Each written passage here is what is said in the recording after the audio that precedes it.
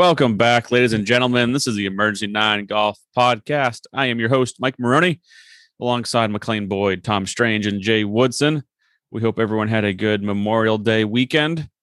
Thank you to all of our vets out there, active, retired. Thank you for your service so we can sit around, get drunk, and talk golf. So we do appreciate that. We are delaying this podcast a day just because of the holiday weekend. We're doing this on Tuesday night. So sorry for the delay for people who are just dying to get our podcast out today. We'll be a day late and we apologize, but thanks for hanging in there. Some of us were getting drunk last night and just probably wasn't the best case scenario to be hopping on a podcast. So, but you guys have a good weekend. We did, brother. We had a great weekend. How about you? It was good. Life of a golf pro. Worked all weekend. So, I'm not the smartest guy. Chose a a job that works weekends, holidays, and early mornings. So, but it's only so many things I can do: pump gas and be a golf pro. That's about it. I mean, when you're really good at something, that's is what it is.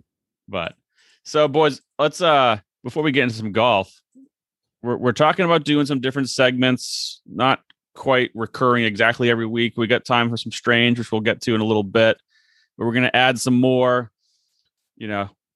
as we go here, just to kind of feel it out and see how it goes. And we're going to try some things, and if they don't work, they don't work.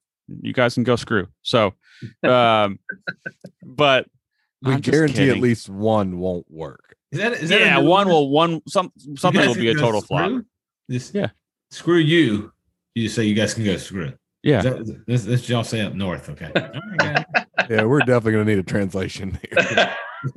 I mean, if you guys down, we never hear that. You guys can go screw. I'm trying to think how a Southerner would say that, but I don't want to get off topic again already. But, basically they would say, bless your heart, and that really means go screw. Touche. Well played. So, touche, my friend, touche. I was reaching out to some listeners, asking about our segments, and I got back a few times that they love it when we talk about what we're drinking. So, segment number 1: what's everyone drinking? McLean, we're gonna let you go first, always on this segment. We are back on the grapes. Hey, back on the grapes. Got a little 2019 Pinot Noir. You mean Pinot? Pinot knower. I know. Pinot knower. I know you're younger, and you're getting used to it. Really nice, lightly buttery, great finish. Shut up. So for all of our listeners, before we actually started the podcast, McLean was yelling at us to get going as we were all shooting the shit. And he's like, come on, boys. I'm already halfway done with bottle 1. I'm going to have bottle 2 soon. I was like, you don't have to have bottle 2. No, if you guys would shut the fuck up, I wouldn't have to have bottle 2. Exactly right. It's not you. It's not me. It's you. Right? Exactly. Well, I haven't branched out much. I'm back on the bullet. I'm gonna buy you a couple bottles of what? So anything, just anything but bullet. I know. Jay, what we had? Jay, we had a little something this weekend that was pretty good. Really. What do we have this weekend? Oh, we went with the Woodford Double Oak, just a real standard. That's good. So the color of that was it looked like it was good. Yeah, well, Woodford is probably the staple of the premium, small batch, barrel proof kind of, the bourbon craze. But they were the first. I mean, obviously, there's plenty of other companies that have put their mark on it, but Woodford was one of the first. But anyway, the Double Oak, I walked into the ABC store. I was like, all right, we're going to go, get together at the beach. I'm going to get something, nice. And I was looking around and trying to find something in the North Carolina ABC store, but didn't see anything, and walked up saw the Woodford Double Oak, and it was only $29. And that sounds cheap for that. Holy cow. I was like, it's $60 in Virginia. I was like, yeah, half price. So I asked one of the gentlemen at the ABC store stop by as he was walking. He was like, can I help you with anything? I was like, can you tell me why this Woodford Double Oaks is only $29 when it's normally $60. He was like, "Hey man, it's your lucky day." I was like, "Awesome." I was literally, I grabbed 3 at first, and then I was like, "That's gonna look weird. Let me just get 2. Let me get 11. Yeah." So anyway, Can I get some 2. cardboard? Yeah. Give me a box. Yeah.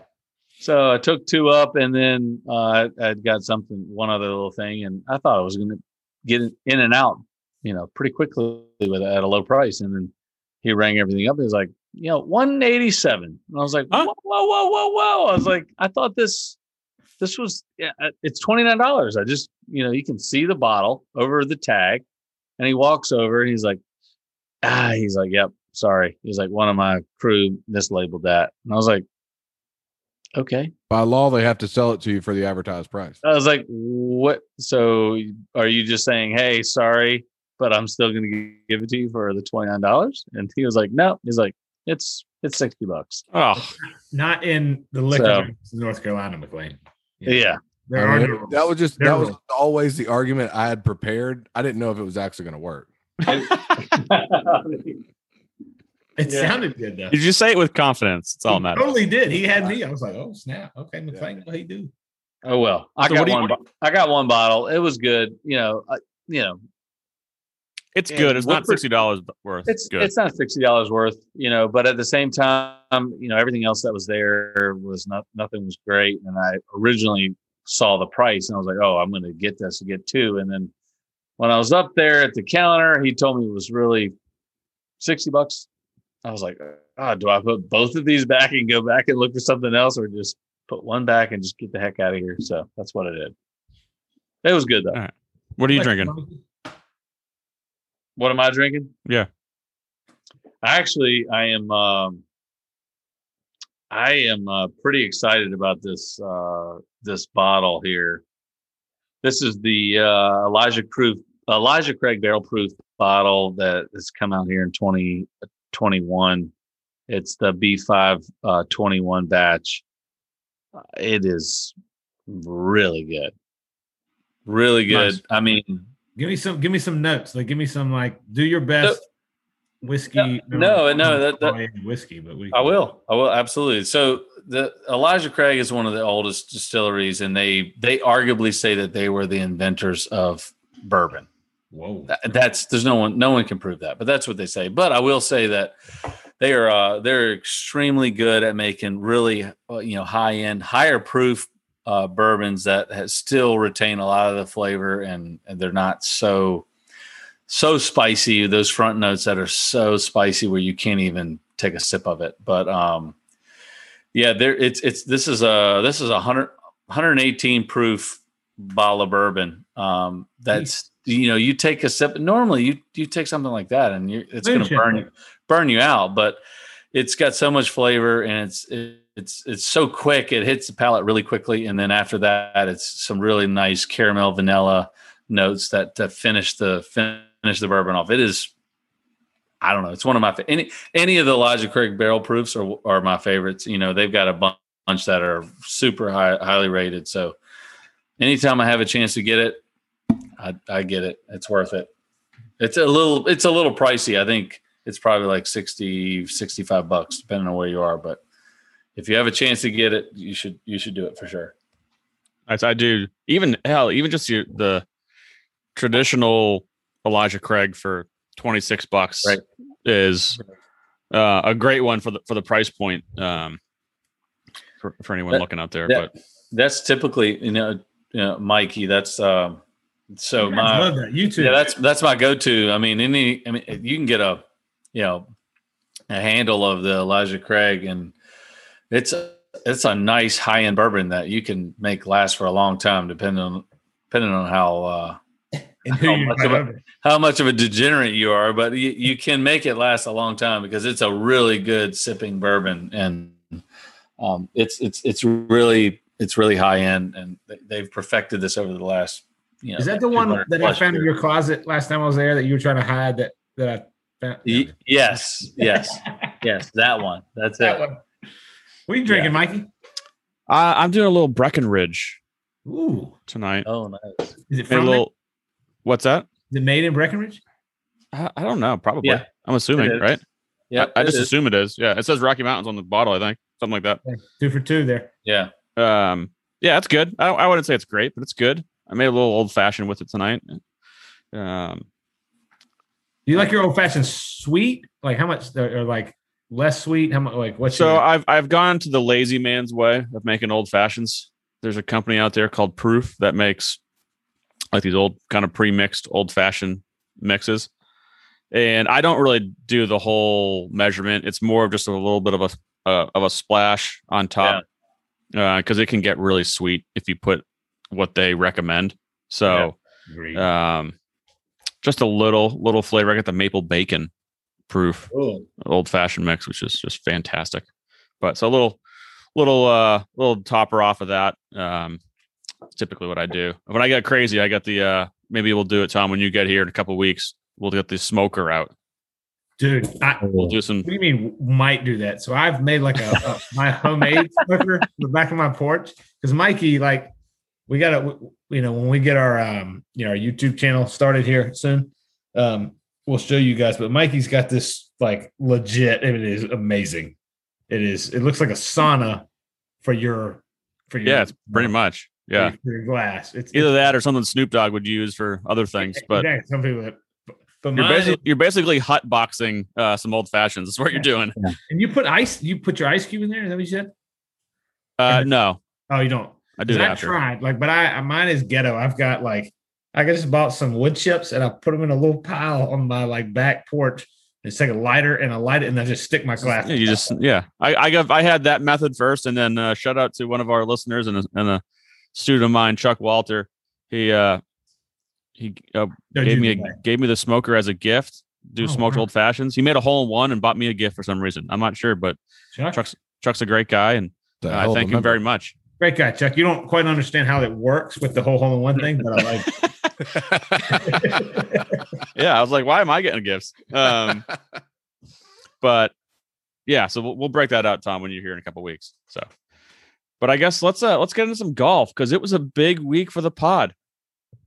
Great week for the pod. Emergency 9 favorite, the Bullfrog, Jason Kokrak, gets it done at Colonial Charles Schwab Challenge, beats Jordan Spieth, kind of essentially in a 2-man battle for most of the weekend. Some other guys were kind of lingering back there, but it was pretty much a 2-man battle. But the Bullfrog, aptly named by Mr. Tom Strange, that we were now referred to him all the time. I had multiple texts from multiple listeners talking about the Bullfrog. So we're starting a movement, people. Our goal is we need someone to if someone on the Golf Channel can at some point get this name and can refer to him as the Bullfrog on air, I consider this podcast a success. I think we need to incorporate Bullfrog into our next hat run for sure. As like a side logo. Yeah. Or a t-shirt absolutely. Yeah. But realistically, going to the tournament real quick, Jason Kokrak's one of those guys that's been playing well for a long time. He's been out on tour a lot longer than most people may know. And he went down the stretch with arguably one of golf's hottest players right this second in Jordan Spieth, and someone who obviously has a lot of experience winning as well and has had a lot of success on tour. So in his hometown, right? Kind of. No. Yeah. I mean, close. Yeah. Got to give it to the guy. He did it. Went out, won the golf tournament, dueled out Jordan Spieth on Sunday, and congrats to the Bullfrog, old top heavy Bullfrog. Big fan. I mean, he hasn't missed a cut since November. He won back in the fall, which is technically considered with the whole wraparound season now this year. So he's now the third multiple winner on tour with Stu Cink and Bryson. But he's been playing really, really well. I mean, if you look back, even since February, it's a ton of top 10s, top 20s, just solid. I'll be honest, I didn't watch a ton of it. I didn't actually watch any on Sunday. I did see a good amount on Saturday, working in the golf shop, and a little bit Thursday, Friday. But the guy, he hits it solid, right? Obviously, he hammers it off the tee, kills the ball, but he putts it really well too. It's kind of, we talk. I know, Jay, putting doesn't matter. I know, but no. That's not. If you can hit it like that and putt it like that, then he's got a lot of. And I hate to use this analogy because I think very little of the person I'm about to name, but John Daly, right? The guy that Cook, right? They're known for their power, but what we overlook sometimes is their finesse and their touch. And I think Kokrak's the same. I mean, John Daly, was known for being the bomber, but people will say that maybe some of the best hands that's ever played the game. He's still a piece of shit, but Kokrak is, Kokrak is one of the top. I think he's one of the top putters on tour. Yeah, he's number 6 in stroke gain putting. We're just we won. Like, this is not a Bombers golf course where we just won, right, Jay Bird? Not at all. He's like, you got to know what your ball's doing. That's a great point. There's certain courses that are, courses are made for horses, certain ones that is, but, and frogs. But ideally, everyone's like, oh, if you're a bomber, then there's certain courses that will fit you. But on the contrary, sometimes if everything, if the course aligns correctly, if you've got a really short golf course for a guy who bombs it, he takes less off the tee, he keeps it in play. And if you couple that with a great short game, those guys, they will do really well. And I feel like this is kind of one of those situations. I mean, he was able to hit up, a bunch of 2 irons and, 3 woods off the tee, which he still hammers. I mean, we played, I know we talked about this earlier, but Jason and I played, a bunch when he first got on I shouldn't say on tour, when he first turned pro. He playing some of the mini tours and stuff like that. We played, couple dozen times. When he first couple of years he was out, he was doing what used to be the Tar Heel Tour, the Hooters Tour, which is the NGA Swing Thought. It's changed names a bunch of times, but he was out there playing all those. How old is he? How old is he, Jay? I'm sorry. I think Jason's probably 35 or 6. He's 36. Yeah. He's my age. Yeah. Yeah. But he's my age. I will say, he is he's a confident guy. Again, we've talked about this on multiple podcasts for these guys that either you love them or you hate them. He's a confident guy and he believes in himself. I mean, honestly, we played, I know, at least a dozen times together. And every single time that I played with him, he told me how he had multiple scholarship offers in multiple sports. So I know, you can take that for what it is, but he's a confident guy. Like, he believed that he was going to play basketball in college or golf from college or football in college or whatever it was. He had the opportunity to do it. And who wants to interpret that? Mikey, you want to interpret what Jay just said? Because I think he just called him a cocky, Yeah. the passive aggressive Southerner just called him a cocky asshole. We know. Yeah. Well, we can't call someone a cocky asshole why can't you feel like you do the same thing. Well, you're a cocky asshole too. I guess so. But I got along with Kokrak. He was, there was times where he was like, all right, here he goes. It's a little over the top, but I don't know. I like it. The guy was confident. He's a big guy. He's 6'4", 225. He's a big dude, and he's confident in his ability. He's from Ohio, and it's just like, yeah. What's that? It's where he wears skinny jeans. Bullfrog. I don't think he does it on purpose. I just think he's got skinny legs. That's how he's built. That's how he's built. He's built like a bullfrog. You just got to roll with it. You just got to own it. Wearing that Murray Brothers shitty clothing he wears, and those guys probably had to just pay out a big bonus. And they're like, we don't really have this company makes no money. You know that, right? Like, everybody knows. if you go back and watch some old videos of Kokrak, watch his. It's kind of crazy. We're getting into some more technical stuff, but when he first got on tour, watch him hitting his driver and some of the long irons and 3 woods. He would do. He hit it a long way. He's kind of like a JB Holmes kind of guy. Not a real long backswing, kind of short, keeps it right where he needs it to be. And real good body movement, really good sequencing, lower body clears and upper body lags behind, all the things that you would want from a big guy to smash it. But watch it. Or any guy.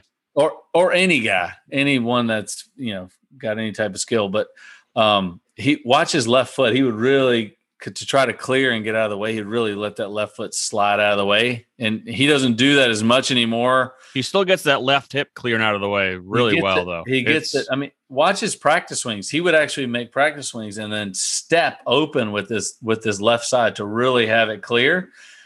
I mean, I love that movement as like a drill to teach people. If you've got a beginning golfer who does not know how to use their body appropriately, that's a cool drill to get them to turn and clear and have their hands kind of. Well, he still makes he doesn't move his foot, but he still makes that rehearsal with the pretty exaggerated. Oh yeah, 100%. Left hip clearing and move.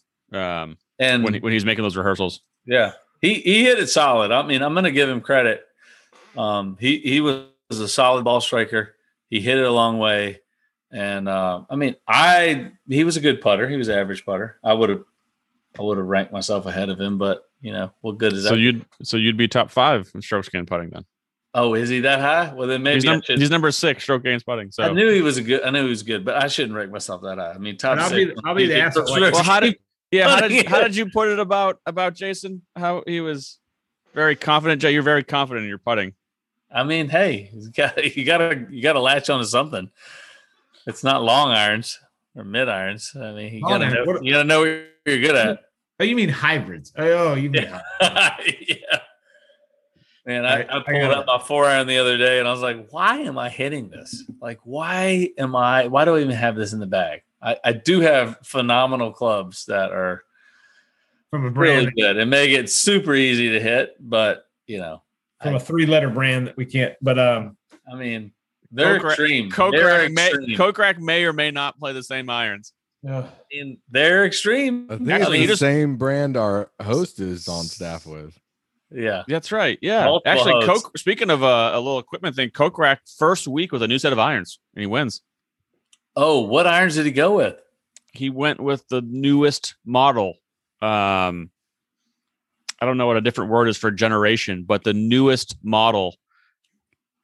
Can we talk about that a little bit, like that? Yeah. What I mean, did he go? He went. Generation He's 4? He's what they call a hashtag PXG troop, and he just put in the Gen 4 irons. I think it was the first week that he played. Did he go with the Gen 4 Ts, or did he throw a combo of the Super Ts? I'm pretty sure it was Gen 4 Ts. Super T. First week goes out and wins. So talk about that. Like that's because I feel like most of the time all you hear in the media was when a guy changes clubs is, he made a mistake or he shouldn't have done that. But you didn't hear anything about that. You're right. Set. So they need to call that out because that's not easy to do. Now, granted, he was staying with the same manufacturer. It wasn't like he was Justin Rose going from TaylorMade to Hanma and then sucking ass. But if they were so similar, then why make it? So there must have been something. Anyway, it obviously worked out pretty well for us. Yeah, Froggy. That's a good point. I mean, anytime you put any new club in play, it really shapes everything differently. So it's harder to look at it when you place it down in front of you.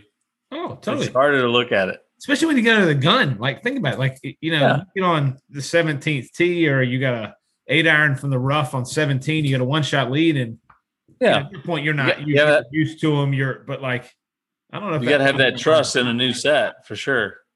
Not easy. So I got a question for our club fitting guru, our technical guru here. So I'm looking at Jason Kokrak walks in the bag. Why are all these guys going to 7 woods? He's got a 7 wood in the bag. Yeah, it's quite simple, really. The thing that there's such a stigma about high lofted fairway woods and quite frankly, high lofted hybrids. And with the modern golf ball, it couldn't be a better thing. I mean, I have to understand it as these guys see the advantage in being able to take a club and generate more spin and higher launch and ultimately land it softly on a green. Especially if you look at a tour player's bag. And, one of the distances that I feel like the better player takes advantage of. And I think it even may not even just say just the distance. It's more of the situation. And I've always said it's the tee shot on a long par 3, second shot in on a par 5, and the second shot in on a long par 4. So we're talking about our upper end of the bag, our long irons, our fairway woods, our hybrids. If you look, the next skill up always takes better advantage of those three situations, and most often in a tour pro scenario at the absolute best, right? So that's where these guys have realized having that little bit of higher lofted fairway wood makes it much easier for me to get the ball up in the air, land the ball on the green, and control it once it lands. Nowadays, with the modern ball, it spins a lot less than what the Bellatas and wound golf balls of years, many years past now. Obviously, we've been in the solid golf ball age for a long time now. But as even the solid golf ball has progressed, it spins less. So now with these guys being able to take that golf ball and launch it to orbit, which allows them to really optimize a golf ball that spins less, you basically fight that with higher launch, and that gives you the optimal distance reached. Yeah. But they now have seen say, well, I can try to hit a 2-iron or I can try to hit a 3-iron. But man, this 7-wood's fun, and I can hit it to the moon. I can land it and drop it on top of a pin from 245. But my question to you, Mac, is why? Can I call you Mac? Can we do that? Absolutely. Okay. Why not a hybrid? I feel like these guys, they go 7-wood, they don't go hybrid, where most amateurs go hybrid. So what's their You make a great point. And this is something that is not a proven fact by any stretch of the imagination. But I will say I have always found that it's much easier to work a fairway wood than it is to work a hybrid. I feel like hybrids are designed to produce one shot, and it's a good shot. And this is my personal belief. Some guys could easily argue and say that, no, I can work my hybrid just as well as anything. I personally have not seen that in my own personal experience. Hybrids are able to work my fairway wood. And that's why I play a 5-wood all the way down to a 4 driving iron in my bag. I don't have any hybrids, but I have that extra fairway wood in the 5-wood versus the 19 hybrid, because I feel like I have a better chance to manufacture a golf shot with that 5-wood. Now, again, that's personal belief. I'm not saying that that's a proven statistic, but it is something to take into consideration once you start seeing these guys going to a high lofted fairway wood, because the equivalent would really be a 4 hybrid.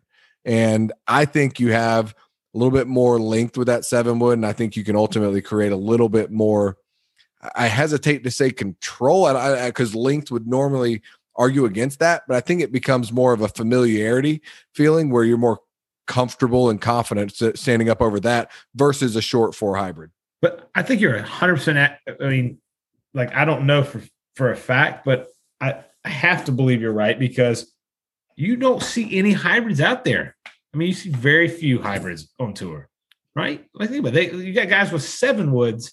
There's probably more 7-woods at that elite, that top level. There's probably more 7-woods than are hybrids. You think, is that safe? I'd say it goes driving iron to like you said, like a 5-wood or a 7-wood. There's very few hybrids. It's like driving iron. They made them so easy to hit, but they still have the look and the higher depth of an iron, but would just look at a bigger back, easier to hit, or you go to the wood shape. I think it's a personal preference, but that hybrid just doesn't seem to fit anyone. Like, no one seems to really like it. I mean, I tried to use it for probably 5 to 7 years, and just I'm just going to go back and hit my 2-iron off the tee, or I'm going to hit a 5-wood. Like, I just never had the control that I wanted, didn't get the height that I wanted. Nothing really worked with it. So I'll say there's more hybrids out there than you would think. There's more hybrids than 7-woods. I'll say that right now. Yeah. But if you look, the tour players hybrids normally a 17 or 19 degree, pretty much the highest loft, anywhere between those 3 degrees. You're not going to see much outside of that. There's not going to be 15. You're not going to have 20 plus degree. Those 2 lofts or those 3 lofts in that 17, 18, 19 range are going to be the majority of what you see, kind of covering for a 2-iron distance. That's not real life for the average player, because they don't create enough speed to take a 2-iron hybrid and launch it high enough that you can actually generate proper gapping with it. And that's where I think at the same time, it's a story where if you look back, I mean, even at Tiger, he's always historically thrown an extra wood in the bag. I don't think we've ever really seen him with a hybrid. I'm not going to stand by that and say 100% certainty, because you're right. Have tested stuff here and there. But we saw 5-woods in the bag a lot with him. And I don't know if that's one of those feelings of where, hey, we're really used to hitting We're really used to hitting fairway woods and hybrids, introducing a totally new feeling. For some guys, I think the learning curve is much smaller than others, but I do think that to me, the fairway wood has always brought a comfort feeling. It's always felt like a club that I can kind of work either way and flight when needed. So, all right. So I'm going to make a comment and I'm going to throw it to Mikey and both of you, because would you say then that the average amateur, good player, mid handicap, whatever, is he better served to have a 5 or 7 wood opposed to a hybrid? To both you and Mikey. Well, so in theory, I mean, people play hybrids because they're easier than long irons, and people a fairway wood is easier than a hybrid, right? It's a bigger face. The center of gravity is lower. It's further away from the face. It's going to be easier to hit up in the air. McLean? So here's my thought process behind that. This is how I've always fit for it. That transition takes place when we're not creating the proper carry gapping. So once we get up there and you're looking at the difference between just say a 3-iron and a 5-wood, and this is where I go back, and this is where my entire train of thought comes back from this.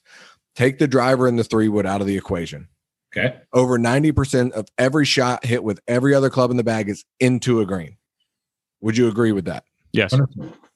So the biggest thing that we want to create is the ability to land a ball on the green and stop it on the green. Keep it there, right? Yeah. Exactly. You want to be able to land a ball on a green and stop it on the green. So Right. that's really where it comes to whether or not we're making the right decision. There is, Mikey, you're exactly right. And a lot of guys are playing hybrids, and hybrids became popular because they were a more forgiving alternative. But that doesn't mean that it was necessarily the correct alternative. It was definitely better than maybe a 3 or 4 iron, but it may not have been as good as a 7 or 9 wood, for example. I'm not saying those are exactly correct, but you get where I'm going with that. It may not have been as good as a higher lofted fairway wood. Right. So looking back at it, when you go and if you're being fit properly and you're working with someone that knows what's going on, everything outside of a driver and a 3-wood is based off of a carry distance and creating the proper gapping on a carry distance, because our goal is to put every club in your bag, or at least as many as possible. And for some players, as you lose speed, that does become more difficult because we're not able to create the amount of trajectory and spin that we need to hold greens as well as we once did. But in the scenario where we want to make sure that we can land every ball on the green and stop it on the green. So that's our total goal. And that's where if I've got a guy and we're looking at a 5-wood or a 3 hybrid, we're going to look at the trajectory. We're looking at so launch angle, spin right, land angle, peak height, a myriad of other factors as well, but I'm really focused on what that trajectory and spin rate is, to where are we creating a ball that the landing angle is somewhere in the range of 50 degrees and it has the ability to actually land and stop on a green. A lot of people think the land angle needs to start coming down with some of these lower lofted clubs, and it does in certain instances. But when the ball is coming into a green, I don't care what club it's with, it needs to come in and land in a similar fashion if we're going to be able to control that golf ball once it actually makes contact with the earth. Yeah, I think, I do way less fittings than McLean does, but when I teach and when I am doing fittings, I think amateurs have a stigma of what the loft is or what the number on the bottom of the club says, right? To me, and I had this conversation with a student the other day, we were working on fitting for some clubs at the high end of the bag, and it has nothing to do with a loft is or what the number on the club is. It's about the carry distance. So what is his longest iron? Your driver, and then you're fitting however many clubs you can relative to how many wedges you have in that area of the bag, and you're just trying to fill gaps to get there. People think, oh, I have a 5 iron, so now I need a 4 hybrid. Well, no. How far are you carrying that 4 hybrid? Yeah. Maybe you need a 3 hybrid. Maybe you need a 7 wood. Maybe they just don't get caught up in what the number on the bottom of the club says.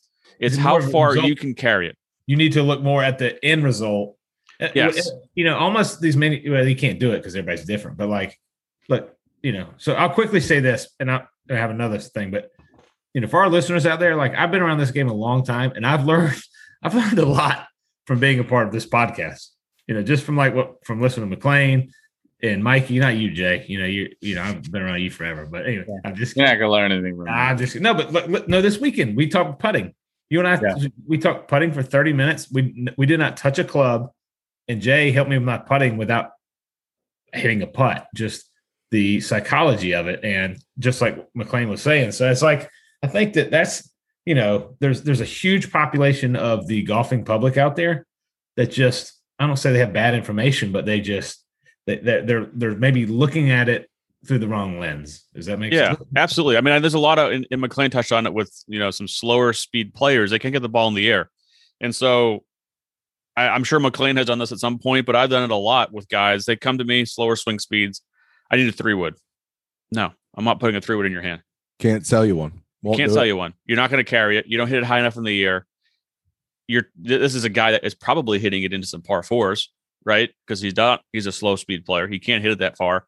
I've done more 5-woods with like 3-wood length shafts, and they hit it way further than got more loft. Is that right? Yeah, because you got call it 18 degrees of loft, whatever the company may be. Roughly 15, 18. Certain companies give so that is his 3-wood though, right? That's his 3-wood. And certain companies give you the ability to flatten out the setting. So it basically allows you to equate for that additional length. Cool. Yeah. So that's fascinating. Juniors they're the same. They have kind of like what you're talking about, Mike. They get a lot of clubs that go the same distance because they just don't have the speed yet. So when you add some of that loft to some of those longer clubs, now they can differentiate between their 5-wood and their 7-wood or their 5-iron. That makes a big difference. Yeah, I think for seniors, for juniors, for women, typically, I know I'm stereotyping here, that have slower swing speeds, they don't need 14 clubs. They probably need 10. Yeah, we don't need. I don't disagree with that. I disagree with that. Okay, I'm sorry.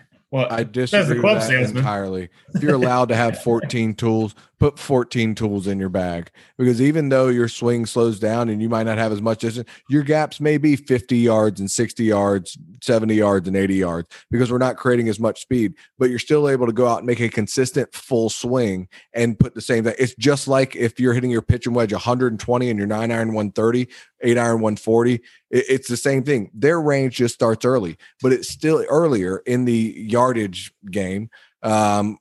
But it still gives them the ability to make that normal golf swing. And there's no reason you should never not have 14 clubs in your bag. If you don't have 14 clubs in your bag, you're literally just giving up an opportunity to have a specialized tool for a certain situation, especially around the greens. The average player doesn't have enough wedges in their bag. And it's baffling to me because you're going to hit 60% of all your shots outside of putts are inside of 120 yards. So yeah, but on that note though, you're 100% right. But like I put a 50, so I've always carried. I went pitch and wedge, 54, 58. That was my thing. And then now as all these lofts have gotten so strong, so my clubs, I got them bent 2 degrees weak because everything was going so far. I couldn't get used to hitting 7. Like I couldn't figure out. So I got to bend everything weak to what I was used to. Me and Tiger. I called him. I was like, well, I play 1 week. I play 1 week, but for me, the reason that I play 1 week is because I needed a little bit of extra launch and spin. What? So I actually hit the ball farther. I actually hit the ball farther by adding a degree of loft. No, but I'm saying so then I put this 50 in. I'm like, all right, because I got this gap now. I'm like, I'll put this 50 in. Why? I've never had a 50 in the bag. So I always go around it. So that time I get it, people are like, hey, how far does that go? I'm like, I have no idea. I've had it in my bag for 18 months. I've hit it twice. Yeah. It's great. It's great for a little bump and run. No, but at the end of the day, Max. But it's different. But Tom, you're right. But I'm just messing around. You're right. No, you're good. But here's the thing: you're an elite level player, and I've always looked at it as an elite level player, or a professional, or a high amateur. Or the better player you are, you're going to be able to manufacture any club, and that's where it all comes back to. I'm not good enough to be club fit. That is the biggest crock of shit I've ever heard of. Because quite frankly, the better player you are, the easier it is for you to manufacture a golf shot with any club you put in your hand. If you give Jay right now a set of senior flex clubs, you going to tell me he still can't break 80? Yeah, I'll kiss your ass. So figure out a way to get it done, right? Great Just point. If you handed Tiger Woods a set of clubs that weren't right for him, he's not going to shoot 90 because of it. However, if you hand a beginner a set of clubs who doesn't have the ability to manipulate his golf swing as easily, all he has is what he brings to the table, the one swing that he has. He needs to have clubs that allow him to maximize his abilities with that one swing. That's the difference. Dude, that is, and that's what this right show is all about. Like that. I mean, that's honestly, I know that sounds silly, but really, that's what's cool about this. Like, I'm learning shit. Excuse me. It's cool stuff. Like I think you're 100% right. Like, the people who need to be fit are the higher handicaps because they're going to really be able to maximize the fitting process. Well, they both will, but the margin, the separation between someone who doesn't get fit for a higher handicap player is going to be greater than it is for a lower handicap player. I just feel like in terms of, we're talking the margins, like, hey, I got fit. I'm going to shoot, a quarter of a stroke lower than the guy who didn't get fit. But as a higher handicap player, if you get fit properly, my mind is blown. Then your scores can go 2-3 strokes better. People like when we argue. So I'm going to go back to the point. I do still disagree with McLean that low speed players don't need 14 clubs because they don't create enough speed. Where if you're hitting a driver 150 yards, you're not having 10-yard increments. You're having 2-yard increments. But it doesn't matter, especially if they're a higher handicap player. They need to be able to just pick a club and make the same golf swing. That's what's going to be simplest to them. And at the same time, some of these students, I work with them all the time. They don't know what to hit because they have 3 clubs that go the same distance. What's the point of having 3 clubs that go the same distance? Sounds like they need to be coached up a little bit and put a little focus on what distances they're hitting their irons. That would be what I would do. I just told you what distance they're hitting their irons. You're hitting 3 of them the same fucking distance. How are they hitting 3 of them the same fucking matter, distance? I'd probably lean towards a little bit of club fitting if I were in your shoes. Yeah. Let's change out. Why are they hitting 3 clubs the same distance? Because if you're swinging, because they don't have speed. If you hit a driver 150 yards and you have 14 clubs, you're down to 10 yards. You're down to they don't hit it that far, McLean. Like, it doesn't matter if you're hitting your lowest. Hold on, if you hit a driver 150 yards, what do you hit from the fairway at like 137? Exactly. I can't get it there, guys. I'm laying out. It makes no sense not to carry 14 clubs. You're allowed to do it. You are allowed to do it. You know what? This is going to sound terrible, but I agree with both of you guys. This is not we wanted this deciding factor, but I understand 100%. Agree with Mike that as that's like driving NASCAR with 100 less horsepower. Well, but McLean, you're right. Like if 500, but I'm gonna take 400 because I agree with Mike. I feel like that's all I need. No, but there's golfers out there that are overwhelmed. They don't know what club to hit. They don't know how far they go. And legitimately, I have worked with students that hit 2-3 clubs about the same distance. We're talking 4 yards. What the hell is the difference with 4 yards? Gaps are smaller. Let the guy have a little confidence. And if it were me, I would also work with him around the greens to utilize all those different lofts. It's probably like a 6 and a 7 iron, different ways that he can do that and chipping around the greens. Don't trust me. I know how to fucking teach chipping, so don't get me started there. But then I would. You're obviously utilizing all the lofts available, right? No, I'm sorry. Like if there's 4 yards in between, 3 yards in between clubs, there's no point of having them. And the Mass Hole Minute brought to you by Emergency 9. There's no point of having it. They're not incredible. Hey, they have 4 yards in between clubs. They're not good enough. You stick to teaching. I'll stick to the clubs. You stick to teaching. I'll stick to the clubs. Okay? Put 2 7-irons. Know your role. I do know my role. I fucking know my role, and I know clubs too, pal. 4 yards for some of these people doesn't make a difference. I'm sorry. So you guys, for our listeners out there, cannot see Mikey's face, but it is red. Yeah, but hold on, just before you guys chime in, just let me say this. You're right. When the margins get really tight, it almost gets confusing for some of the higher handicap players or players that don't have a lot of speed. But I do see where it's like if you've got the opportunity to use every club, okay, let's not maybe look at what the traditional 4 through pitch and wedge and then 3. Like if you've got to have a 13 wood, then get a 13 wood as long as it makes your gaps. If you can use them for a specific purpose, even if they go the same distance. I mean, look at Phil Mickelson. I don't know if this is a great idea, but a driver that is a cut driver or a hook driver. The clubs are there not just for distance, they're there for shots. You know, if you have a shot that you hit differently, if it's two putters, you're like, hey, I hit my draw putts with this putter, or I hit my hook or my cut putts with this putter. If you've got a specific shot and you can gain an advantage, you've got to use all 14 clubs. I agree with that, but McClellan's just talking like this because he's a club salesman, so he's not trying to sell 10 clubs to someone. He's trying to sell 14 to someone. You're going to have them in the bag, but they're not. Has literally nothing to do with it. I'm actually trying to make golfers better and make it easier for them to play around a golf because they get overwhelmed on the golf course. They don't know what they're doing. It would certainly be easier for them if they didn't have to try to manipulate one club in three different situations, and they had a specialized tool for. There's each no such thing as situation manipulating when they're that short. It just sounds too easy, right? It just makes sense. Okay. Children, everybody, put your heads down. All right. Well, we've come to the agreement that I'm right there. This is great. I guess I didn't get a vote. It was 3-1. It was pretty much 3-1, I think, because Tom agreed with me. That's what it sounded like. No, but you know what? That was beautiful. I loved all of it. Jesus, I loved it. That is good. That is good stuff. Yeah, and I'm the asshole because I'm from Boston, but this guy is just fucking choir boy over here. Bless your heart. Because he was born in the South, just because where he was born. Well, now you're taking that easy now. Okay, let's move on. Everybody kiss and make up. No, we're good. Okay, I need you both to say one nice thing about each other. No, fuck that. Go. Say something nice about Mikey. Not after that. I mean, I was almost going to say like he drives the ball decent sometimes.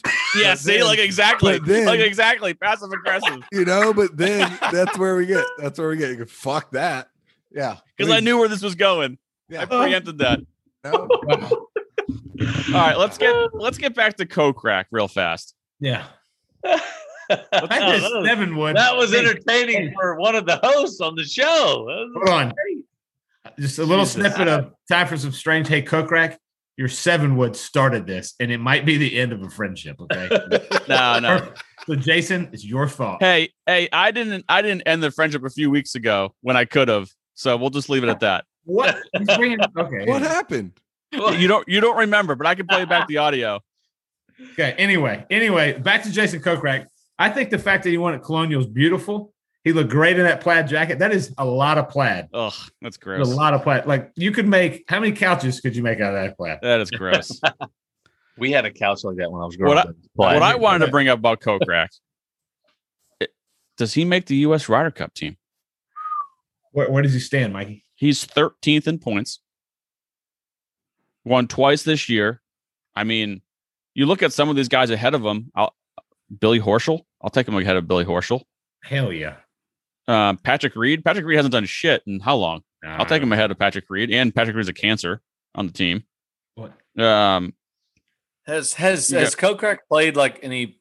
I know he hadn't been on the Ryder Cup. You take him over Patrick Reed. Like I think Patrick Reed is a piece of shit, but I pick him every time because he wins he wins. Ryder Cup. He's got the game for it. He's got the personality for it. But Kokrak. What if Patrick Reed? You're right. I mean, he's that kind of player. But what if he's the player you gamble on? He's not the player you pull for. No. Yeah, you're right. But maybe his teammates. He's a bad. Like he's a cancer. Yeah, do all his teammates hate him? Right. Yeah. So like. Yeah, but he wins. Yeah, I mean, I don't. If I were playing with Patrick Reed, if I somehow miraculously got on the Ryder Cup team and they said, "Hey, you're on if you play with Patrick Reed," I mean, of course, there's a no-brainer. But the dude wins. Like you just got to put one of those things. It's one of those things that you put all of your differences aside when you're. I mean, you guys all play team sports. Yeah, I mean, you guys know the drill. You play with guys that you didn't like prior, outside of the sport that you were playing. But not like anybody. When you're paired with a guy who has the same goal in mind to win at all costs, and for Patrick Reed, sometimes it may mean stretching some rules, but if you were paired with him, you knew you had something in common. It was to win. And you got to respect a guy for that. It's like, hey, you know what? If I'm paired with Patrick, I'm not going to hang out with the guy outside of this. The guy wants to win. I'm cool with it. Are you going to? Here's my take, though. You get paired with him. Are you going to be like, hey, look here, Sneaky Pete? Like, are you going? Like, you can do what you want to do in your time, but like, we're playing 4-ball together. Don't be touching anything because I don't want to go down with you, because I will call you now. Like, you're right. There's something to be said for that. If he's got a reputation of stretching the rules, and you don't want to be a part of that. You don't want to be associated with it because it messes with some of these guys. So when do they brand, as Bryson has alluded to in the past? But you're right. But he hasn't really done anything like that in the Ryder Cup or President Cup setting. But he also, just looking at it strictly, Kokrak versus Patrick Reed, what has Reed done this year? He hasn't really played well, right? So if I'm the captain right now, you're only getting 6 automatic guys qualify. So you're getting 6 captain's picks. 6 and 6. Is that what it's gone to? God. For this year? Then they changed it because of the whole COVID thing, and they pushed it back a year. It's like 8 and 4 after this, right? Yes, I think so. When did they make? Do we know when they make the teams official and then they make the picks? I can probably find that. I don't know off the top of my head. I'm sorry, it's like August, so we got little time, but it's like beginning of September. Ahead. Yeah, I think Kokrak could be a great. He could be. Here's the thing: he's got the little bit I know about him, and just from watching him, like he could be one of those guys. Get him on a team, and he could be a perennial. What's the word? No. Yeah, you got it. You perennial, got it. Yeah. He could be one of those guys that just fits, right? Like they get on that and they're a great team player. They love the atmosphere. You just never know. He's like you said, he's a multiple sport athlete, which I think guys that have been in team atmospheres, I think that is a benefit in the Ryder Cup because you got a lot of these guys like Jordan Spieth. My boy Jordan Spieth never played a team sport other than golf. Let's be honest. That guy probably never played Little League baseball, but but then you get the other guys that have like the Dustin Johnsons of the world who've played basketball, played football, whatever it might be. They understand that team dynamic a little bit more than some others. Yeah. Am I crazy? I mean, no, I've seen it. I've been in the room before. You're absolutely correct. Yeah, you're absolutely correct. 100%. I was in the room. Especially the Europeans and the guys from the best way, Great Britain and Ireland. Those guys really seem to gel well together. I mean, obviously, we talk about the European team in general, and they all seem to really do well together. No disrespect to anyone outside of the Great Britain and Ireland continent, but at the end of the day, they seem to do really well, gel well together. But one thing I did want to say is something that pops into my mind, and I don't know why I think of him this way, but am I totally off base in thinking that Kokrak is the American Leishman? No, totally agree. Like good analogy. Totally agree. So you're saying that Leishman is a European bullfrog? He's an Australian bullfrog. Australian bullfrog? It wouldn't be a bullfrog. It would be more of like a toad, maybe. Kangaroo. He's a kangaroo. I don't know. Oh. He's got a little Joey. You got a little Joey pouch up front. Now we're borderline. Oh, the Joey pouch, not the hammock. Come on. Hammock. Yeah. So shout out, TJ. Sure. Anyways, it's an interesting debate for the Ryder Cup. How old? 36. Remember, he's my age. Okay, we talked. Yeah, we talked about that, but it's an interesting debate. Obviously, we got a handful of months left. It's just to see him all the way up in 13th now. Obviously, 2 wins is going to help that. He's played really well. I mean, he's played well. So it's with this many captains picks, it's going to be interesting to see what they do, and we can get to that down the road. But he's definitely a front runner. That would be. I don't say that. I don't say that lightly. I mean, it's not easy to be a front runner. I mean, he feeds off of that positive energy. He's a positive guy. He believes in himself, and when other people start believing in him, he'll ride it. So it would not surprise me if he had a hell of a finish to 2021 and qualified for the Ryder Cup or had some great finish in the U.S. Open or the British Open. It wouldn't surprise me at all. Because disagree. He won't miss the cut the British Open. You want some of that? He misses. Yeah, I mean, I would gladly take that. I mean, I will always favor, even in a new setting, I will always favor a guy who's riding high, because the golf is. These guys play so much on their past memory and their past mindset. And I mean, again, we talk about Tiger Woods, Dustin Johnson, Rory, these guys who, arguably are the best players in the game. And they just, one, they've done it already because they're talented, but two, they've done it. They keep doing it because they keep doing it because they've already done it.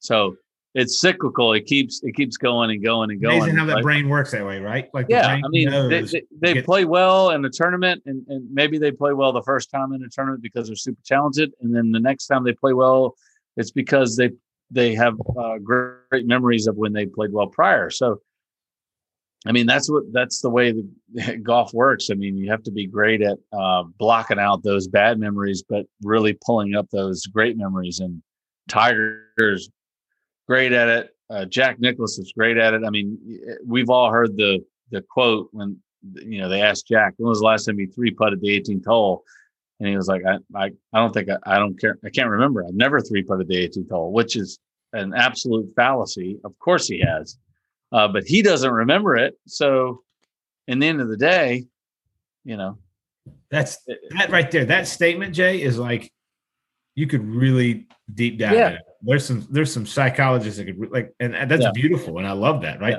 Ian Baker Finch. Remember when at Birkdale, first hole Birkdale, out of bounds is right there, and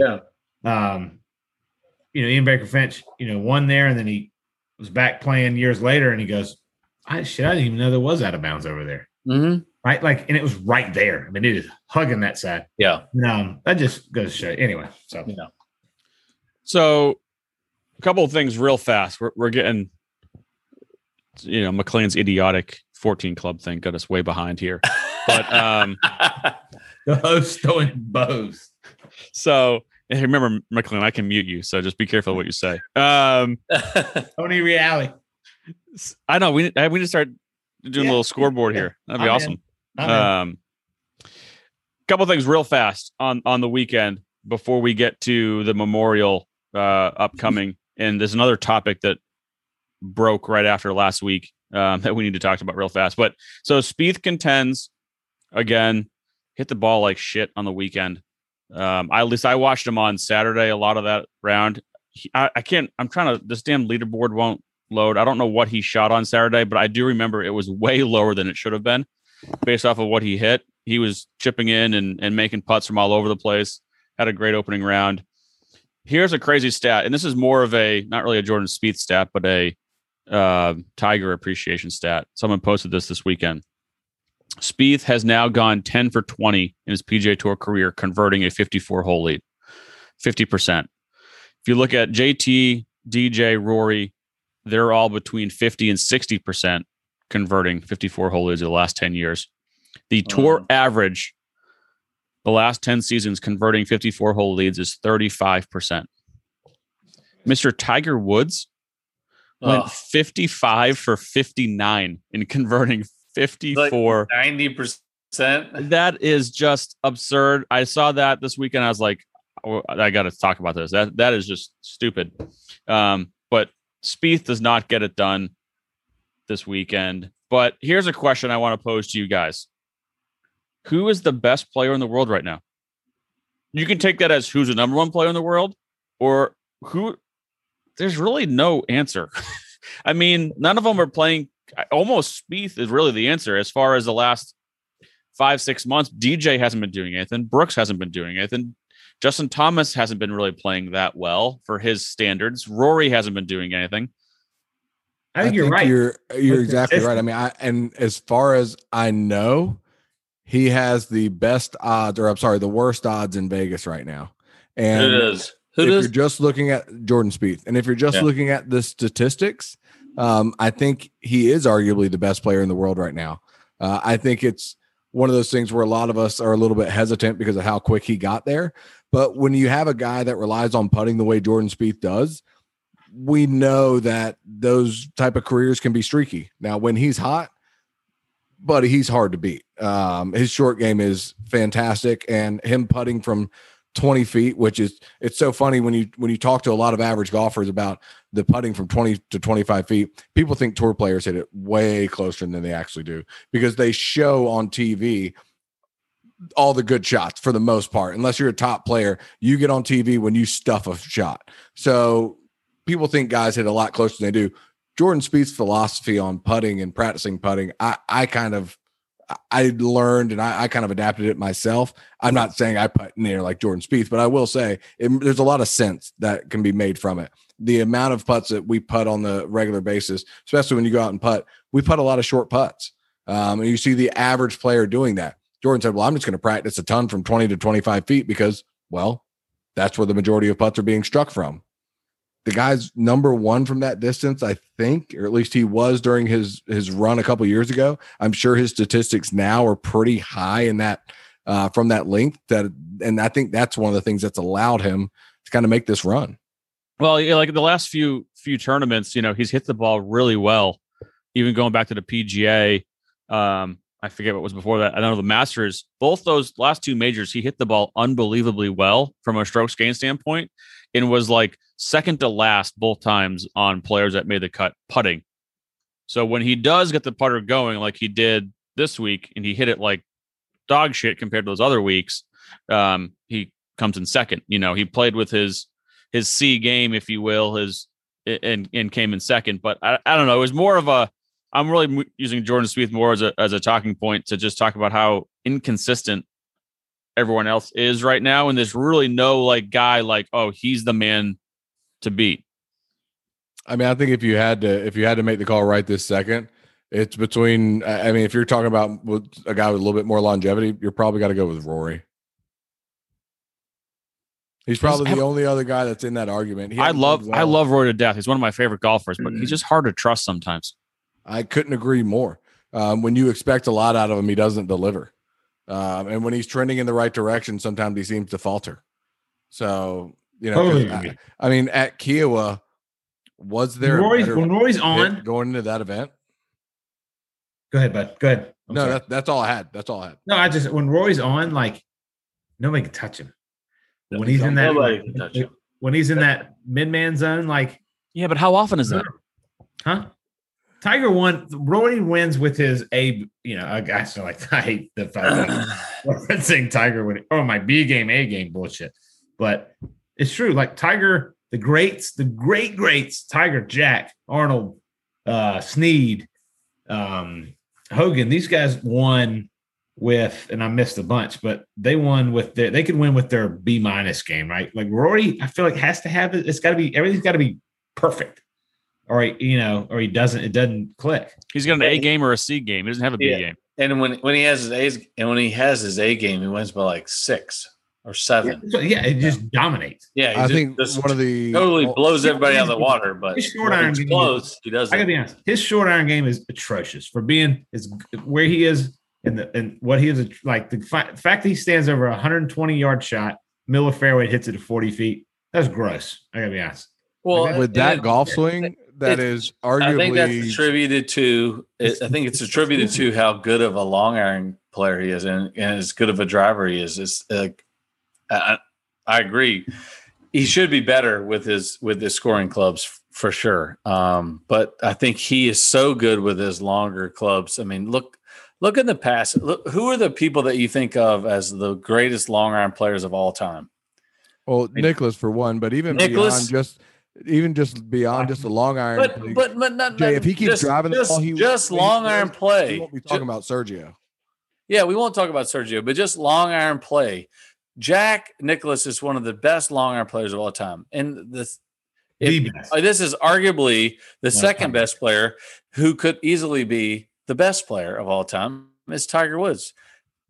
I mean, you put those two guys together, and then you go down the list. I mean, and Rory McIlroy has got to be one of the best long iron players of all time. And I think his faults on his short iron play or his shortcomings with his short iron play are overshadowed with how good of a long iron player and 3-wood player. And, he doesn't use a hybrid, but like a driving iron player. I mean, he's so good with those clubs. I think he makes up for how bad he is at sometimes with the short irons. But and he's a streaky putter, which we all know. Yeah, absolutely. But I don't know. I guess with some of these top guys are in more form, and I know it comes down to That's what we would come. And no one's ever going to do what Tiger did and replicate his win percentage and be in contention that much. But just, I don't know. It seems like right now you don't know who the hell is the favorite for anything.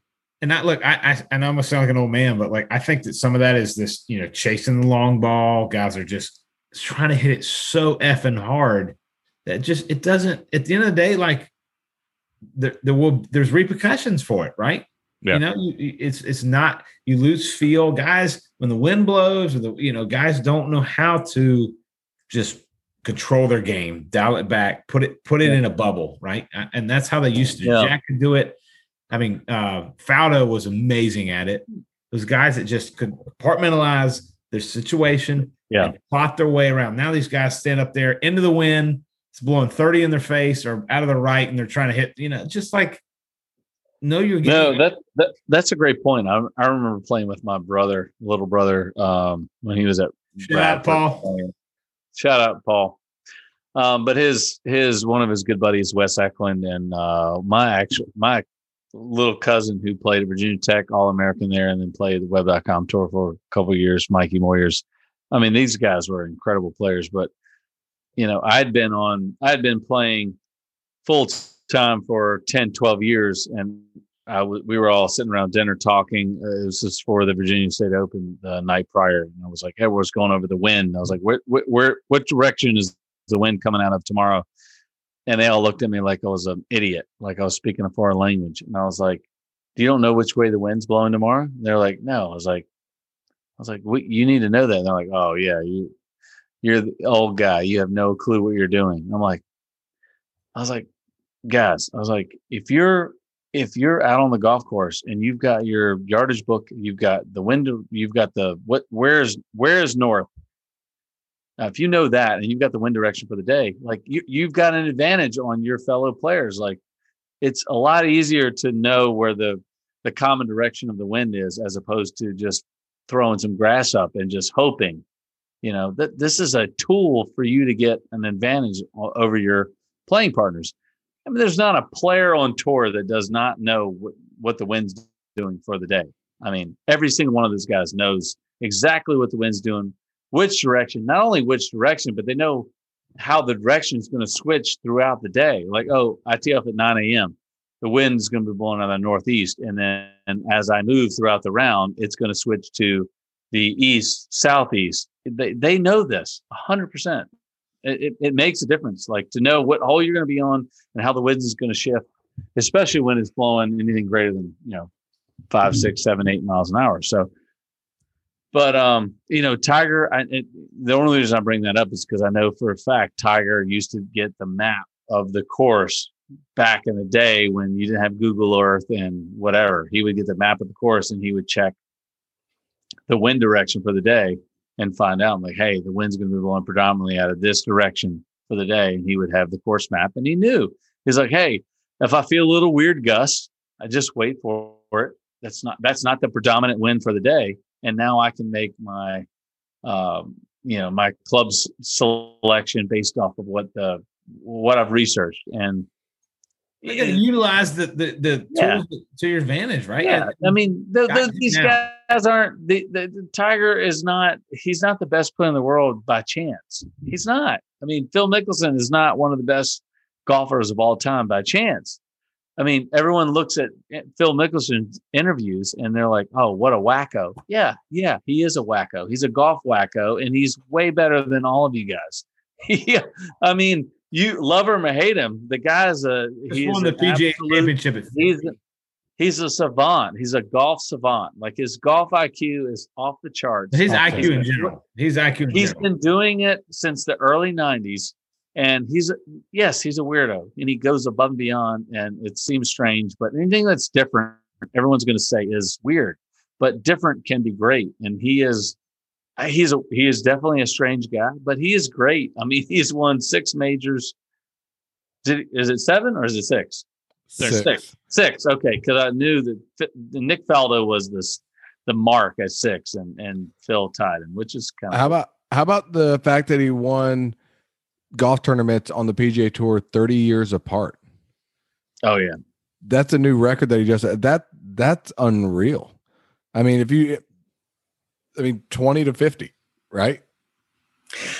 Yeah, we talked about this a couple weeks ago with Stuart Sink winning majors and I'm sorry, not majors, winning PGA Tour events in multiple decades. But you can make in 3 decades and only be 12 years apart. But we're talking Phil Mickelson, 30 years from his first win to his last win. First win as an amateur in the early 90s. I mean, that's just, come on. Like fascinating. I wish he would pop his collar like he used to back in the day. You remember that? He used to pop it. He's got confidence, dude. He's got confidence in his ability, and there's something to be said for like having that. What he won? He won like the Tucson Open as an amateur. He won the Tucson. Was that what it is? Tucson or something? Yeah. And he had that. Put the helmet on. Yeah, like this. And he's like, "No, I don't need no damn hat." He's like, "Let the sun, everybody see this face."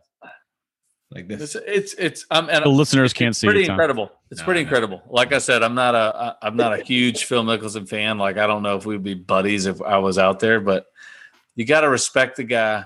I mean, it's really incredible what he did to win. Actually, on that.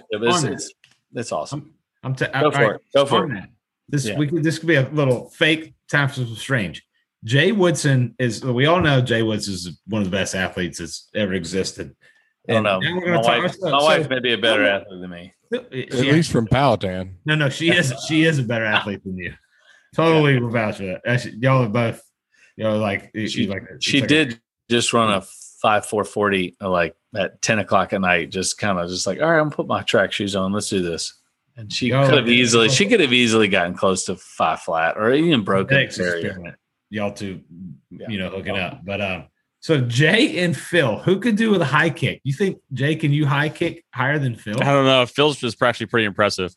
It's amazing. Yeah. If he activates the calves, it's a hell of a competition. Okay. Jay, I'll point for you hard. I just punch him in the stomach and then just go from there, right? Yeah. I mean, it's a lose for me here. Like, I can pump myself up and everyone's like, oh yeah, you're a knucklehead. He's a 6-time major champion, but he's still got 500 million. Yeah. I think I could hold my own in some physical competitions with Phil Mickelson. I know he's bigger. He's about 3 inches taller than me. Okay. And he used to be a lot heavier than me, but he's not as heavy. Not anymore. To me anymore. Okay, we're gonna go around the 4. On him. we're gonna go around the 4. And I'm just going to throw this out there, and everybody's going to vote. And I don't want to hear a justification. I just want to hear who you vote for. Okay. Paddleboard jousting. Jay and Phil Mickelson. Who you got? Mikey, go. Who you got? Jay. McLean. Jay. I got Jay too. All right. So you win that one, Jay. Okay. Jay and Phil in a thumb war. But hold on. He's right-handed, so his works. Okay, so you both would use your right hand. Thumb war, Jay and Phil.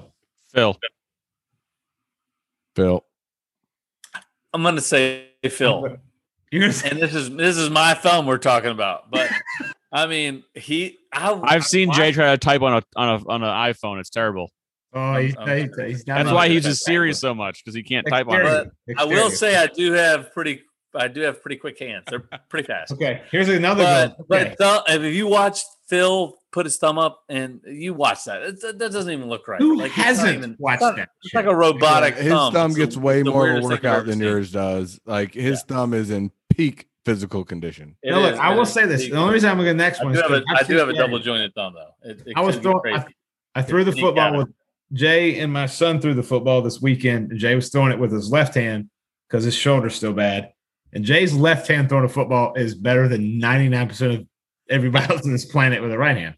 So next one is Jay and Phil with their so wait, Phil's right-handed too. So Phil's right-handed, yeah. Yeah, so it's going to be both your left hands playing table tennis. Not ping pong, table tennis. There's a difference. No, there's not. I know, I'm just kidding. Who you got? I'll take Jay. Phil's a really good ping pong player, though. So, but I got Phil. Phil, okay. Yeah.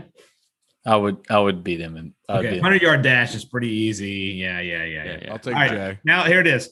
No, all like anything goes. Who could Fist dock a fight boat to the faster? death, cage fight. Jay and Phil.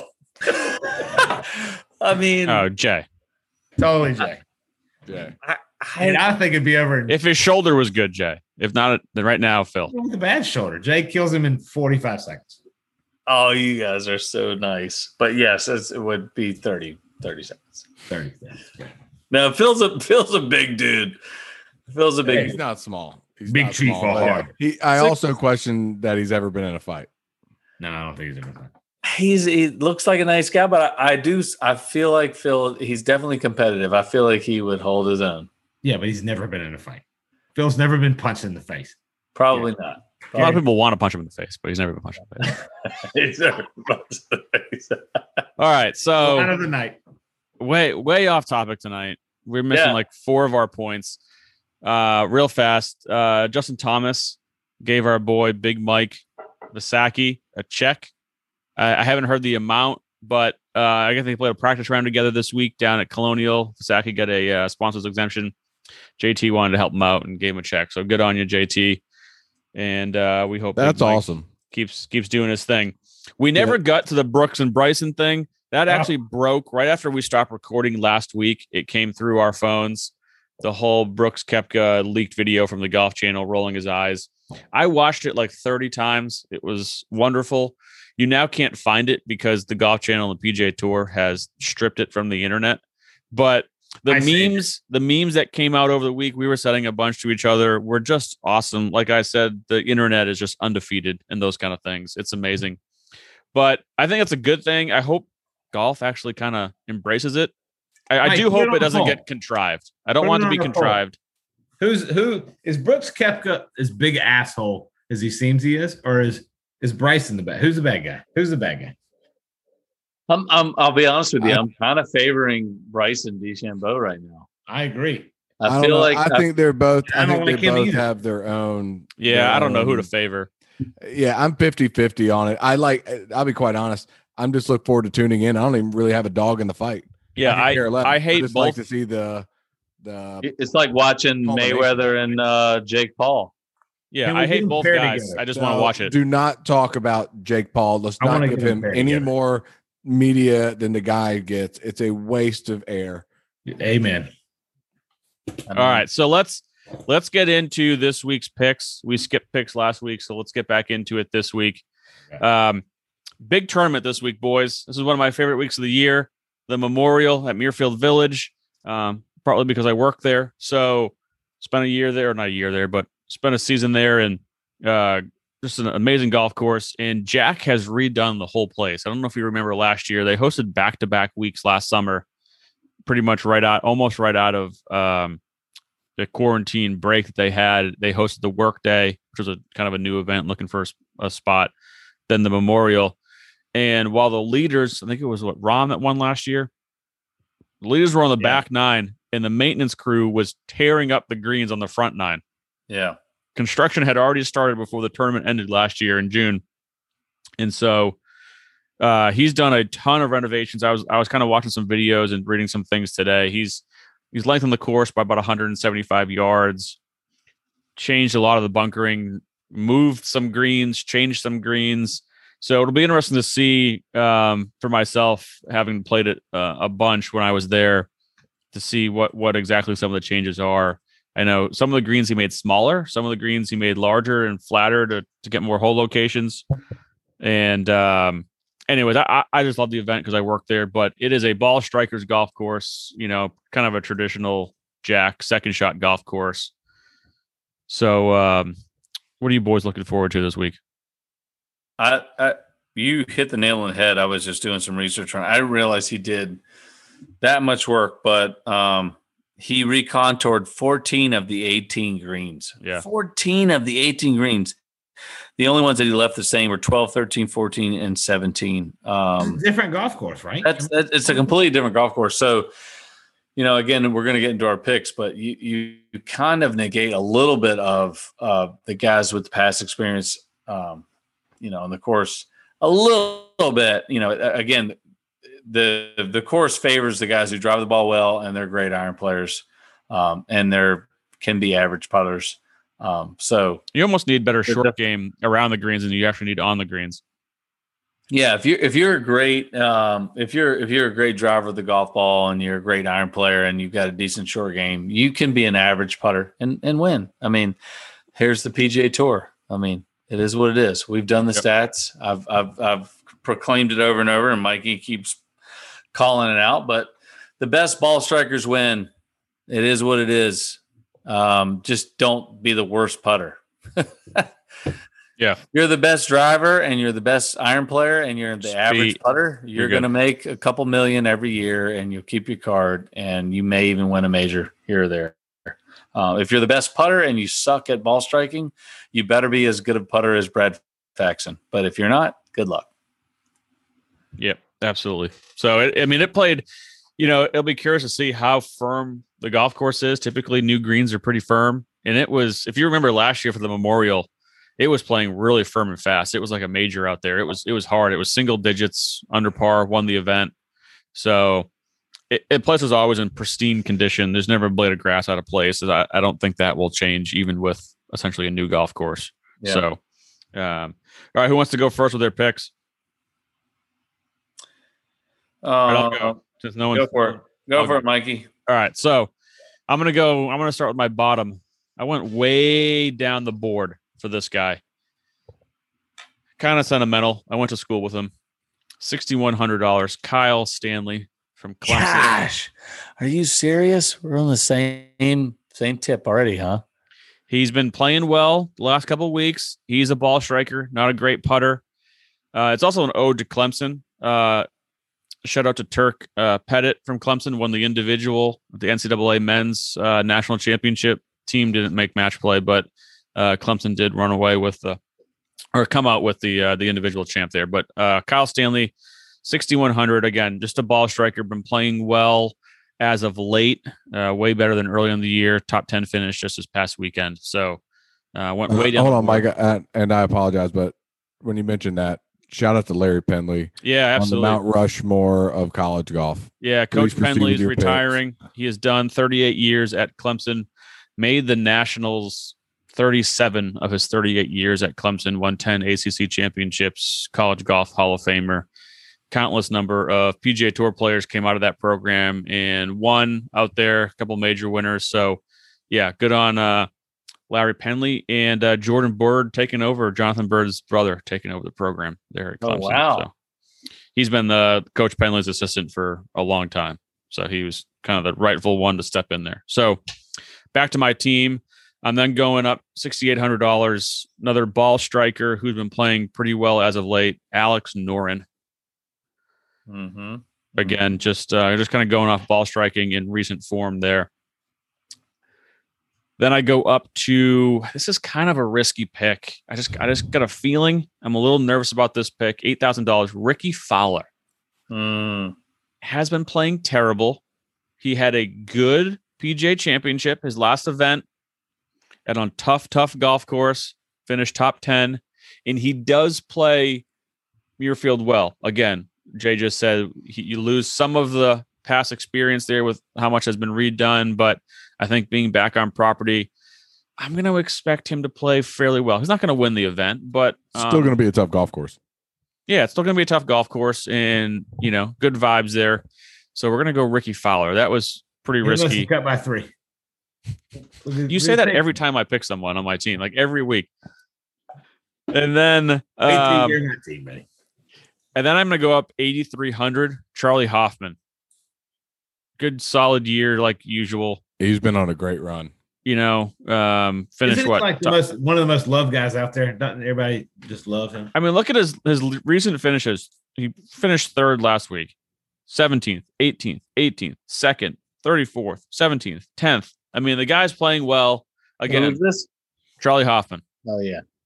8,300. That's a steal. Hits the ball really well. Playing well. Going there. And then my 2 studs, one of these 2 guys is going to win. Victor Hovland, Jay's guy. It's like on Jay's team every week. Every 99. week. Probably not going to change this week. And then Colin Morikawa, $10,400. I went with a lot of average putters, and average might be nice with a couple of these guys, and just pure ball strikers. Morikawa's been playing well. Hovland's been playing well. So yeah, that's my team. Love it. But I think that Hovland or Morikawa wins. Simple as that. McLean.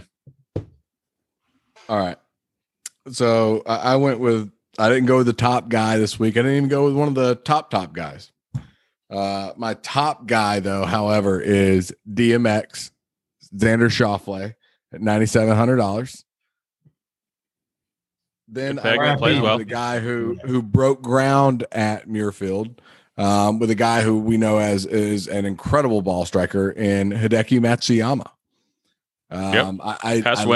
I like him a lot this week. I know there's some changes to the golf course, but he's one of those guys that I think, he's going to be, I don't think the lines have changed that much. He's going to be able to recall off of that.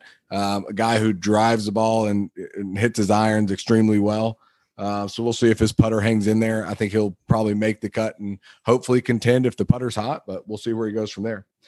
Moving down, a guy who's been playing really, really well as of late, Keegan Bradley. Yeah, I had him on my team and deleted him. Man, his last few starts, I'm going to run this list down through March 4th at the AP Invitational.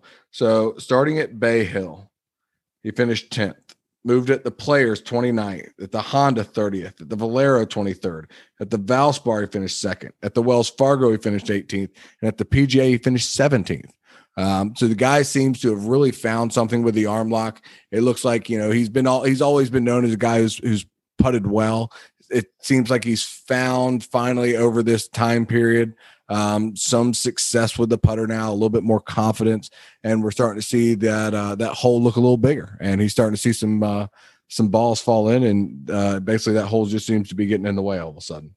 Moving down, sounds like a great night. Australian Kokrak and Mark Leishman, Australian Bullfrog. I apologize, at 7,800. Another guy I think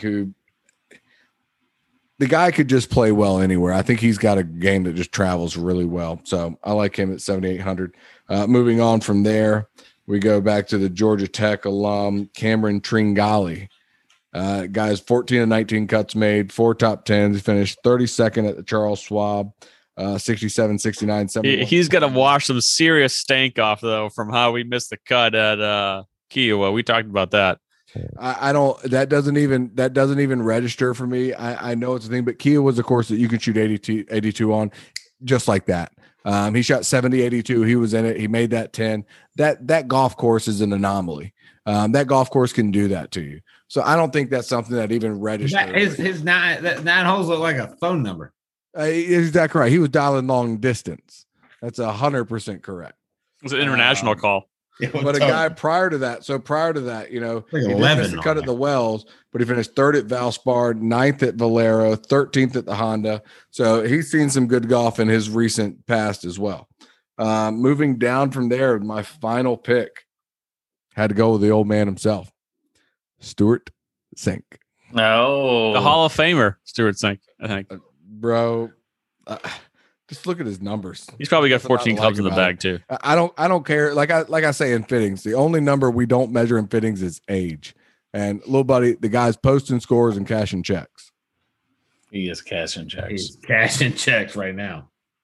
Come on. All right, Tom. Okay, guys. I went a little different approach this week. Okay. I can't wait. I decided to start from the bottom, and I stayed there. Okay, because I just like some of these guys. I stayed there. Kind of down where I live. So I just wanted to throw some love to some of these guys. Okay, so I'm gonna start with Willie McGirt. Okay, $6,000. Willie McGirt. Shout out Fairmont, North Carolina. Didn't he win there? He's a past winner. That is correct.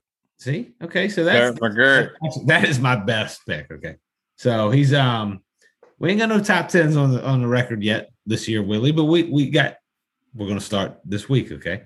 So next I'm going with Jim Herman. Jim Herman. He doesn't have any top 10. The old Herman. He's Cincinnati's finest.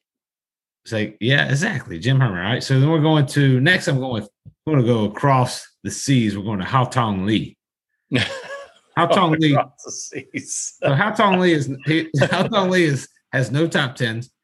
He hasn't made a cut either. Wow, you're really convincing us as to why you picked him. But I think hey, all the listeners, write this down. This is going to be the week for him. Okay. All right. So next, I'm going with just a veteran of the game that really has been there, knows how to win. Brian Gay. Okay, Brian Gay. He's got one top 10. He's doing well. So he's who the hell? That's 4 picks that no one's ever heard of. Who are the other 2? Did you pick the top 2 guys on the list? No, I'm just goofing around. I'm sorry. I told you I started at the bottom. You started at the very bottom. I'm looking at this now. Wait, what the fuck are you doing? Okay, I was building to something. Okay, build it up. My next 2 picks are KJ Choi and Tyler McCumber.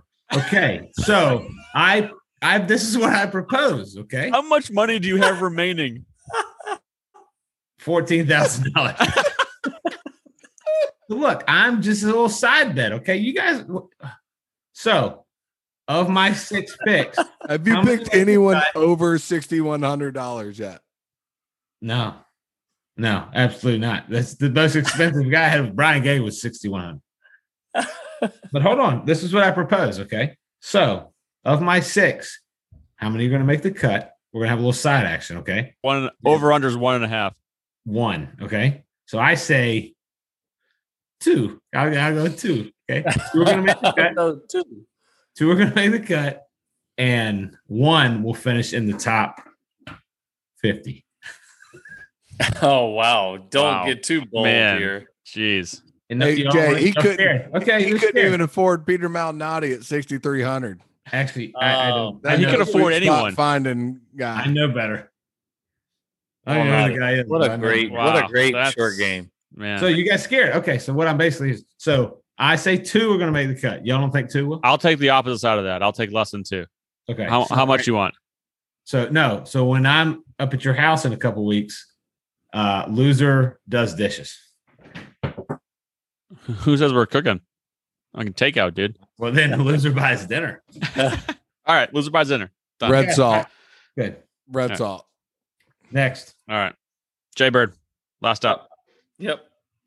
I have got I dove into the Clemson bandwagon here. Kyle Stanley at 6,100. Mikey, I know you picked him. That's he's been playing pretty decent. 6,100. That's pretty expensive. Yeah. No, 6,100. But he finished 8th last week and 26th, 39th the week prior, and then 14th another week. I mean, he's strung together a couple good rounds. So at 6,100, that's a pretty good bet. If he has a good week and finishes top 10, top 15, that could pay off. Louis Oosthuizen, he's been playing great as of late, obviously. No need to explain that. And then Hideki Matsuyama, 9,400, won 3 weeks ago, obviously, at the Masters. Incredible. And, he finished 23rd last week at the PGA. But, great player in the moments there at a big course like this. Great iron player, high, towering iron shots, which is great on Muirfield Village with the, again, I know Jack reshaped some of these greens, but I'm sure they're going to be super firm. The whole point of him reshaping these greens was to make sure he had the sprinkler system and a little bit of sub air. It's not like what they have at the Masters, but apparently he did some work there to make sure that he can keep these greens as dry as he wants, keep them as firm as he wants. So Hideki, I feel like has got a leg up on that. And again, we've talked about the strengths of this golf course: driving the ball and play. Great iron player, approach shots into the green, putting it, even as undulating as these greens are, and not quite as big of a deal here. So Hideki's on the list. He's probably gonna win. I'm just saying. He's the man. He's one of my favorites out there. I love watching that guy. I love his demeanor, everything about him. I think he's cool. He's a cool cat. I like watching him play. And then I snuck in Keegan, who's obviously been playing a lot of really good golf lately. Bunch of top 30s in the last 5 or 6 events. Ricky Fowler, I snuck in here. This was a kind of a, I wasn't super confident in it. but everything was telling me that he was trending in the right direction. He did play well at the Byron Nelson the first round, and then just had a couple bad shots on the second round of the Byron Nelson. Shot 72 and missed the cut. Or it was one of those do not. Well, no, he finished. I'm sorry, he played round 1 and round 2. I didn't know if it was one of those 3 rounds where they overextended cut, but he obviously played well last week at the PGA Championship, finishing 8th, or 2 weeks ago. So I'm going to give him another shot, see if he's on the mend here. And last pick here is Victor Hovland. I just like the guy. I don't know what else to say. You love that guy. We have 3 of the same guys. I do too. That guy's just tough to bet on. I mean, his short game around the greens is just Do we have the exact same lineup, Mikey? No, we got Almost. 3 of the same guys though. Oh. yeah, both losers. You guys are both going. I'm pretty sure Jay and I have won the most of these this year. So Yeah, just saying. I am the reigning champion though. okay, that's great. I remember the first time I won something too. That was cool. You guys are gonna be so upset when I win this week. Yeah. Elementary Hey, school I field will- day doesn't count. I'll pay you an extra $10 if you win, Tom. Actually, yeah. Yeah, I'll put thin on that for sure.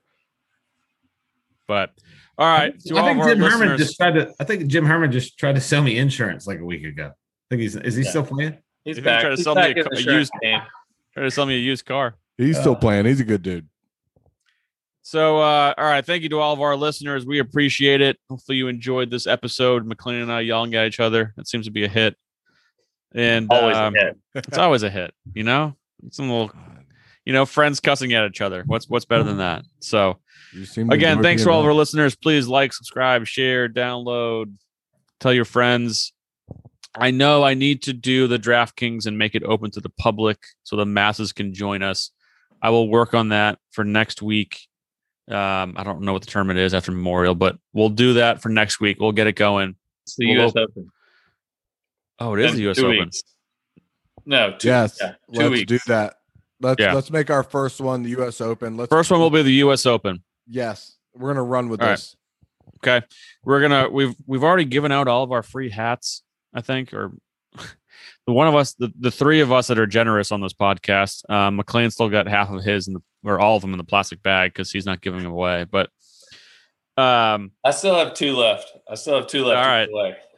So we'll get this open up to the public and have all of our listeners join.